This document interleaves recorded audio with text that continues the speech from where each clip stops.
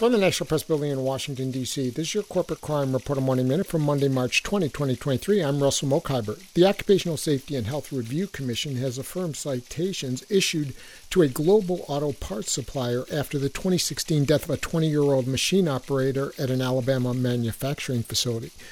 The decision comes after June LLC, operating as Agent USA, contested OSHA citations after an investigation of how an employee at its Cusseta facility suffered fatal crushing injuries in June 2016 in a robotic machine.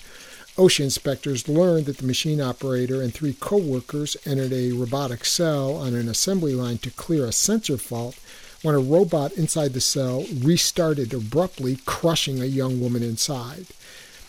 Agent USA will pay more than $1.3 million in penalties. For the Corporate Crime Reporter, I'm Russell Mokhiber.